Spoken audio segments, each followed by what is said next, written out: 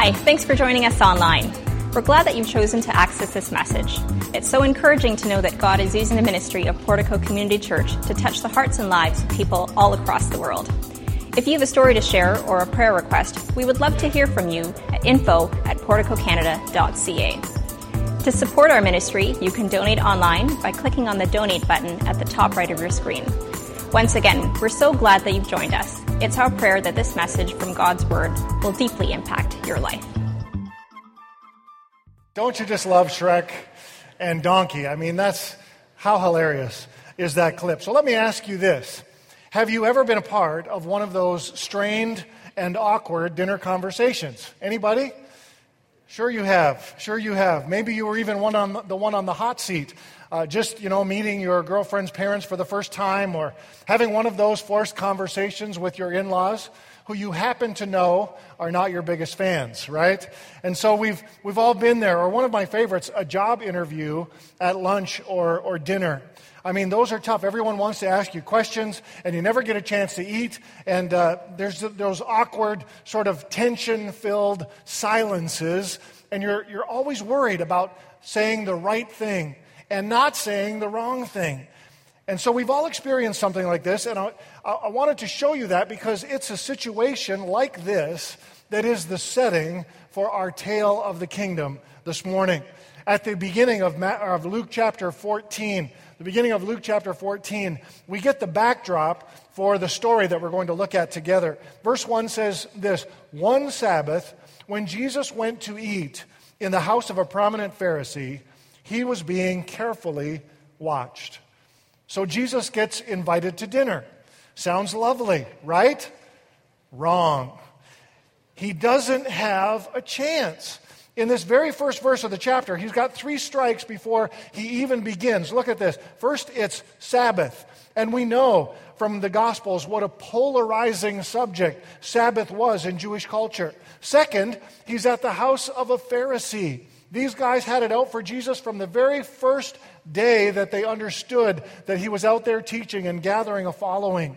And third, he is being carefully watched. They are scrutinizing every move he makes and hanging on every word. And so we assume they're trying to discredit him somehow or catch him up in some violation of the law. He doesn't have a chance. So let me give you some insight into Middle Eastern culture for a moment so that we can get some context for this story. You see, whenever a traveling rabbi or teacher would make his way through a village in ancient Israel, Palestine, it was customary for the religious leaders to invite him as a guest to a meal. The purpose of the invitation was not necessarily to show hospitality and break bread. We hope that was part of it. But rather, they wished to investigate the teacher's political and religious or theological views. And in the case of Jesus, on this day, the situation was no different. His interaction in the early part of the chapter, when he first arrived at the Pharisee's house, was tense. He immediately heals a man on the Sabbath, which caused, some ruckus, raised some eyebrows. It would have made them wild. And then he talked to them through yet another parable. This is not the one we want to look at this morning, but in this parable, he talked to them about the protocol for choosing a seat at a wedding feast. And he said, don't take the place of honor, because if you take the place of honor, you're going to be humbled. So you want to make sure that, anyone who takes the place of honor will be humbled. The one who humbles himself, though, will be honored. And I love it because he's just setting them up for what's to come. And he turns to his host, knowing that the others are listening, and he encourages him. He says, so when you give a luncheon or a dinner, don't invite your friends, your neighbors, your brothers, your sisters, your relatives. If you do, they may invite you back, and so you'll be repaid. But when you give a banquet, he says, invite the poor, the crippled, the lame, the blind, and you will be blessed. Although they cannot repay you, you will be repaid at the resurrection of the righteous. And as soon as he mentions the resurrection of the righteous, there's somebody there. Another leader, we assume, part of this group of Pharisees and religious leaders, who decides that is a great segue to have a theological conversation. Because the resurrection of the righteous, that's a theological issue. And so he blurts out, "Blessed is the one who will eat at the feast in the kingdom of God." Now, to you and I, that seems kind of random. I mean, why would he say something like that? But to the crowd that would have been there at the Pharisees' house that day, it was a reference to a well-known passage in the book of Isaiah about a great banquet at the end of time. He was fishing for Jesus' take or his opinion on what Isaiah had talked about so many years before. And so I want you to turn with me. We're looking at Luke chapter 14. And we're going to read the text together. You follow along with me as I read, beginning at verse 15. And Jesus tells a story. So here's the setup. When one of those at the table with him heard this, he said to Jesus, "Blessed is the one who will eat at the feast in the kingdom of God." And Jesus replied with a tale of the kingdom. He says, "A certain man was preparing a great banquet and invited many guests. At the time of the banquet, he sent his servant to tell those who had been invited, 'Come, for everything is now ready.' But they all alike began to make excuses. The first said, 'I've just bought a field and I must go see it. Please excuse me.' Another said, 'I've bought 5 yoke of oxen and I'm on my way to try them out. Please excuse me.' Still another said, 'I just got married, so I can't come.' The servant came back and reported this to his master. And then the owner of the house became angry and ordered his servant. He said, 'Go out quickly into the streets and the alleys of the town and bring in the poor, the crippled, the blind, and the lame.' And so the servant came back. He said, 'Sir, what you've ordered has been done, but there's still room.' And then the master told his servant, 'Go out to the roads and the country lanes and compel them to come in so that my house will be full. I tell you, not one of those who are invited will get a taste of my banquet.'" So let's get out our sermon notes if you haven't already, and open your Portico app, follow along this week, and let me tell you about this first thought, the great banquet. The great banquet. You see, in Isaiah chapter 25, verses 6 to 9, the prophet paints a beautiful picture of a messianic banquet that will take place at the end of time, the end of history. The Lord of hosts, it says, spreads the banquet and prepares the food of kings. And as he prophesies, he says it's going to be held on the holy mountain of the Lord. And it'll include all the nations, including the Gentiles. Death will be finished. It will be at an end. It will be done away with. And tears will be wiped away. This will be an amazing, amazing day of salvation. This is the picture that Isaiah the prophet paints. It's clearly a reference to a future time when God, the God of angel armies, will do away with all of death and all of suffering and host a beautiful banquet featuring every fine delicacy that normally only the wealthy could partake of, the food of kings. What an amazing picture.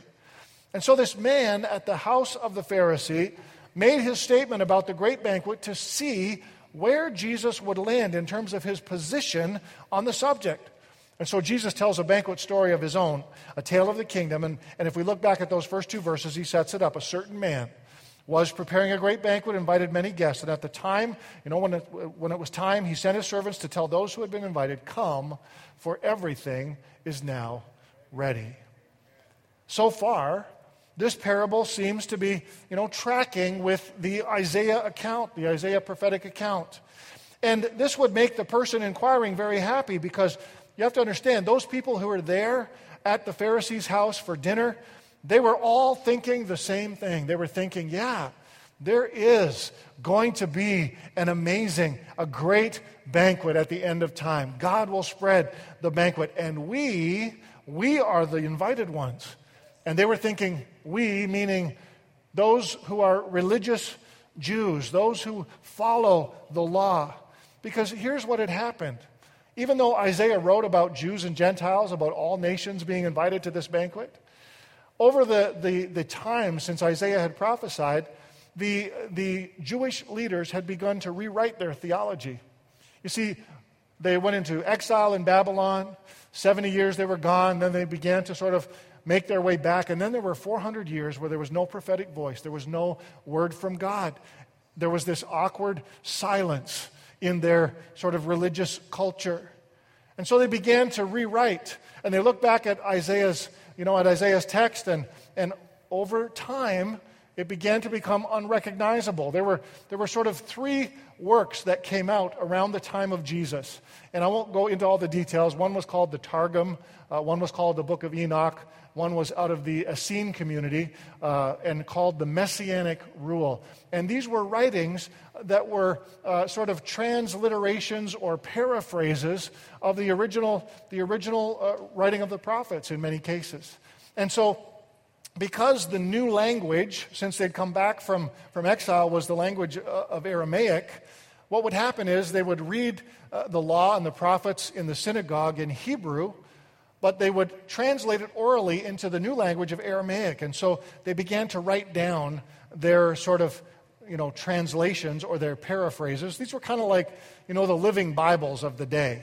The Living Bible has some great stuff in it, but it is a fairly loose translation or paraphrase. And this is what happened with these writings. So let me tell you what three of these writings talk about Isaiah's vision. The first one, the Targum, says this. It says, that they totally missed out on the whole banquet thing. They said there's going to be an invitation, and there's going to be plagues, and people are going to die. The Targum has this really dark view of Isaiah's writing. And then if you look at the book of Enoch, it actually says that the Gentiles will be invited to the banquet, but before dinner, they're all going to be slaughtered. And the faithful Jews then will have to sort of, walk through all the blood and the gore to get to the table and have dinner with the Messiah. Nice, eh? Isn't that lovely? And then the Messianic Rule, it writes the Gentiles out altogether. No mention of them whatsoever. And so they actually say in the Messianic Rule, it says that only pious Jews who observe the law would be able to attend. And they actually go so far as to say that no one, and I find this very interesting because of Jesus' words, the Messianic Rule states no one who is crippled, blind, deaf, or dumb, or even who has a blemish on their skin will be invited to the banquet. They won't be allowed to attend the banquet. Seriously? It's like unbelievable. And so Ken Bailey, one of the writers that I researched, says this. He said, Isaiah's beautiful vision, which saw faithful Jews and Gentiles coming together at God's invitation, goes badly awry in these three reinterpretations of the great banquet. And so this Jewish leader that was raising the subject, was likely thinking Jesus would respond in support of one of these contemporary views of the banquet, but his parable would bear out something totally different. And so I have good news for you today. There will be a great banquet in the holy mountain of the Lord at the end of history. There will be a great banquet, and you are going to want to be there. It will have the best food. It will have the food of kings, and death will be no more, and every tear will be wiped away, and it will be an amazing day of salvation. Revelation 19:9 says, blessed are those who are invited to the wedding supper of the Lamb. And so this is the scenario in Jesus' tale of the kingdom, in the parable of our text. A great banquet has been prepared. And many guests have been invited, and the word has gone out. Come, everything is now ready. But look what happens. We have a great banquet. And then begin to come the not-so-great excuses. The not-so-great excuses. Look at verses 18 to 20. But they all alike began to make excuses. The first said, I've bought a field. I must go and see it. Please excuse me. Another said, I've just bought 5 yoke of oxen, and I'm on my way to try them out. Please excuse me. Still another said, I just got married, so I can't come. Now, before we get all self-righteous, let's just admit it. We've all come up with some pretty lame excuses of our own at one point or another, haven't we? Come on, confession is good for the soul. Have you come up with some lame excuses ever? Oh, you people, you're all going to hell. We have. I came across some of these, and I'll read a couple of them to you. These are actual ridiculous excuses that people gave for missing work. I was sitting on this, I couldn't think this up if I tried. I was sitting on the toilet, and my feet and legs fell asleep. When I stood up, I fell and broke my ankle. That ever happened to anybody? No, of course not. I woke up in a good mood, and I didn't want to ruin it. That's a good one, right? I caught my uniform on fire when I put it in the microwave to dry. This other person says, I accidentally got on a plane. Have any of you ever accidentally got on a plane? Now this next one, this is a real thing. My wife put all my underwear in the washer. No, actually, that's a thing. It can be a problem if I'm just saying. My cat was stuck inside the dashboard of my car. Billy Sunday said that an excuse is nothing more than the skin of a reason stuffed with a lie. The skin of a reason stuffed with a lie. And the people giving the excuses in Jesus' story, they were giving the worst made-up excuses ever. To give you an idea of how terrible this actually was, you've got to understand something about Middle Eastern culture again. It was customary that when you're preparing a meal and you've invited your friends in, that you would go out and make the invitation, and people would agree to come or not agree to come. They would RSVP. And then it would take a day or so to prepare the banquet because everything was prepared fresh. And so they had to decide, based on how many who are coming, how much meat do we prepare, and what will we serve. And then the meat would have to be butchered fresh, and the meal would be prepared. And then the master would send his servant back out into the village and say to the people who've already agreed to come, everything is now ready. Okay? So this is the scenario. They've already RSVP'd, and so it was not just awkward and uncomfortable when they began to make their excuses. It was also downright insulting. This is kind of like if you're sitting in someone's front room waiting for dinner to be served, and they come out to say, "Everybody, come on to the table; it's ready." At that point, you make excuses and say, "Sorry, I've got to go and test drive my oxen." Right? That's sort of the comparison. And so their excuses were lame. Nobody buys a piece of property without going to see it first. And if you do, I have a few real estate agents I'd like to introduce you to. Who buys a car or a tractor, or in this case, a yoke of oxen, without test driving it first? This is not a good excuse. And then, I just got married, already throwing the wife under the bus, right? But here's the thing, to talk about such a thing in Middle Eastern culture, because here's what he was insinuating, okay? Now, please, this is G-rated, but this is what he was insinuating. He was saying, I just got married, and so I can't come because my wife and I, we're still honeymooning, if you know what I mean. Nudge, nudge, wink, wink. Okay? Well, that wasn't proper to talk about in their culture, and so it was culturally offensive, and it was rude. So they make all kinds of lame excuses. They can't come to the banquet. And maybe, Jesus put this in his story because of some personal experience that he had with people making excuses. In another part of the Gospels, when Jesus was talking to someone about following him in Matthew 8, 21 and 22, he says, another disciple said to him, Lord, first let me go and bury my father. Jesus told him, follow me, and you let the dead bury their own dead. And so he's encountered this kind of sentiment before, these excuses before, and he puts it in the story so that we can learn a lesson from it. You see, the heart of the gospel is that whosoever will may come. John said, God so loved the world, he gave his only son, so that anyone who believed in him would not perish and have eternal life. Anybody can come. Whosoever will is what it says in the King James Version. And there are a lot of people in this world who know what it means to live for Jesus, who have understood and heard the gospel, but have made excuses and are making excuses for their delay in a decision to follow Jesus. I'll say yes to Jesus when I'm a little older, when I've had a little more time. I've got a lot of life yet to live. I'm too busy having fun. I need to focus on my career, or my spouse isn't ready to do the church thing yet.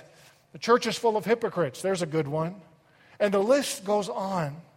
And then there are those who maybe give some mental assent to church and religion, but who don't adjust their lifestyles or their priorities to reflect the values of a committed follower of Jesus Christ. But they think religion is enough, that going to church is enough, that being a good person is enough.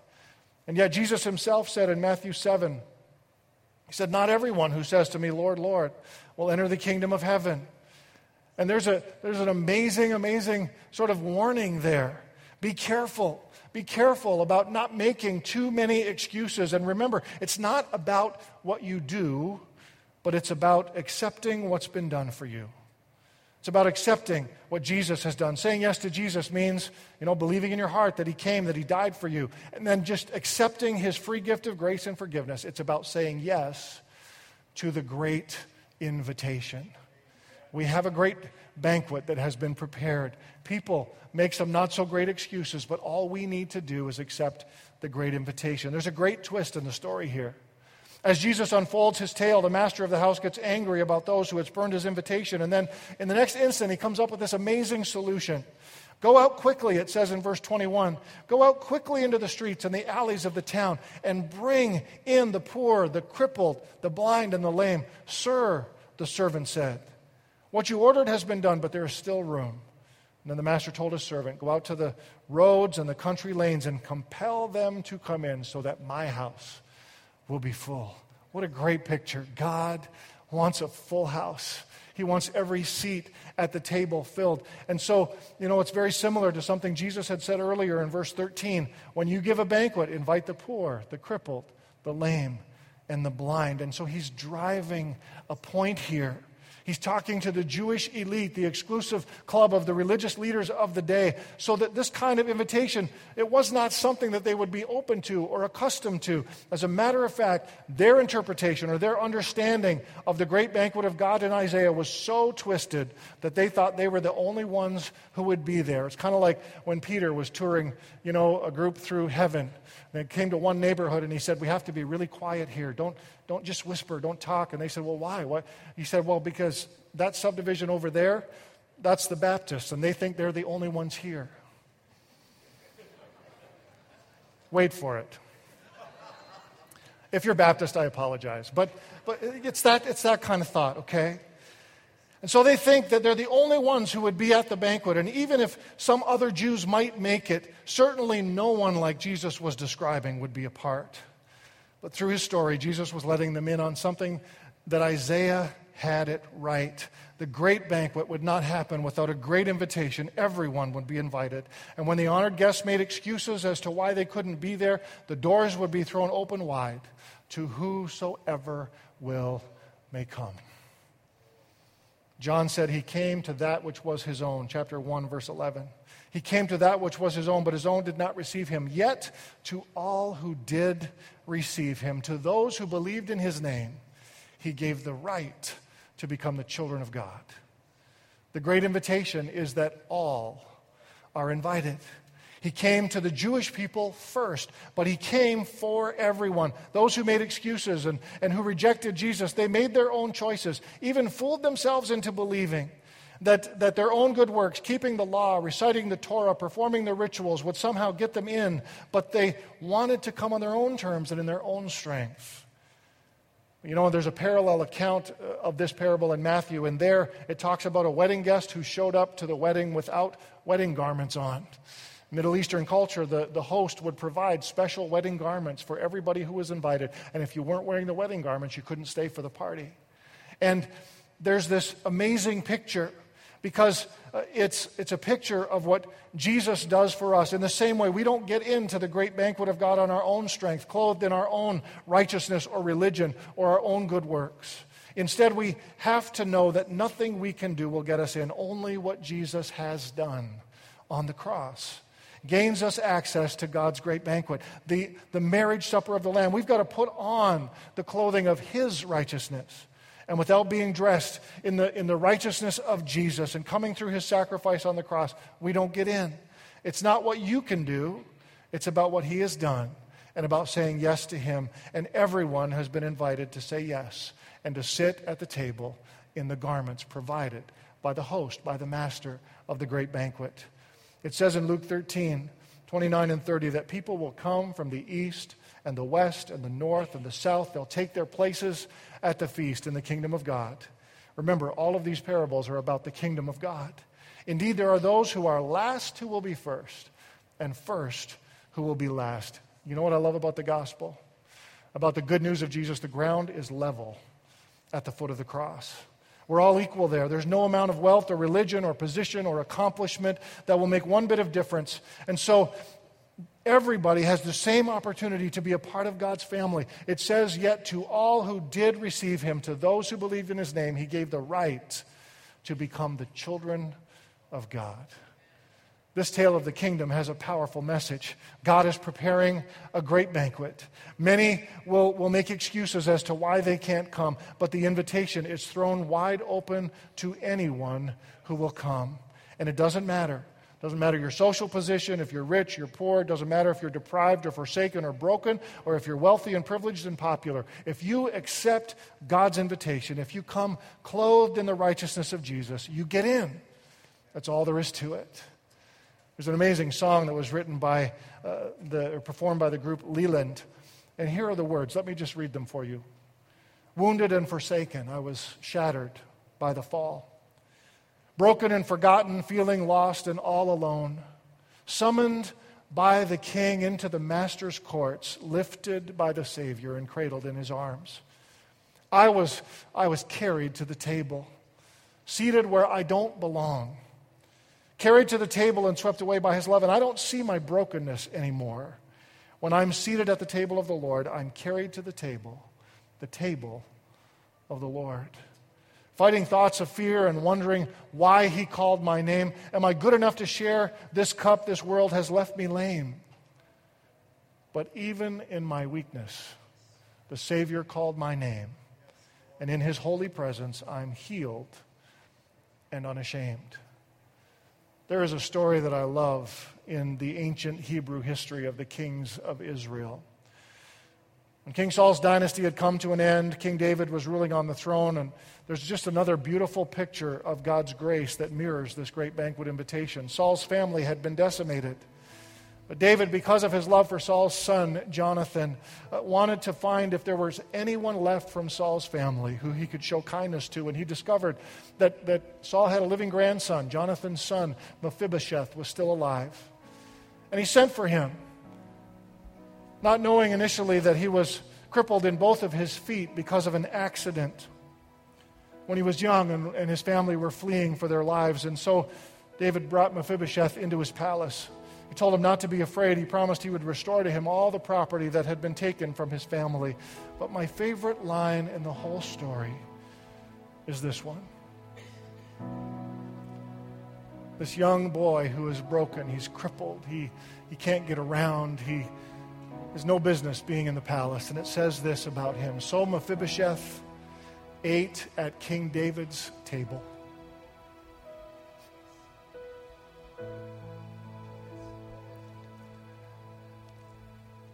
He ate at King David's table like one of the king's sons. Isn't that beautiful?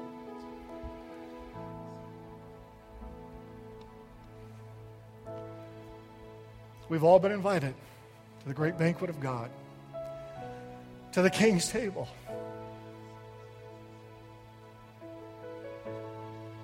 And no matter who you are or what you've done, the invitation is open for you. It's not just so that you can sit with the help, okay? You've been invited to sit at the king's table as one of the king's sons. You've been invited to believe in his name and been given the right to become a child of the king. This is amazing grace. I said, this is amazing grace. Amen? Will you pray with me? Heavenly Father, we thank you.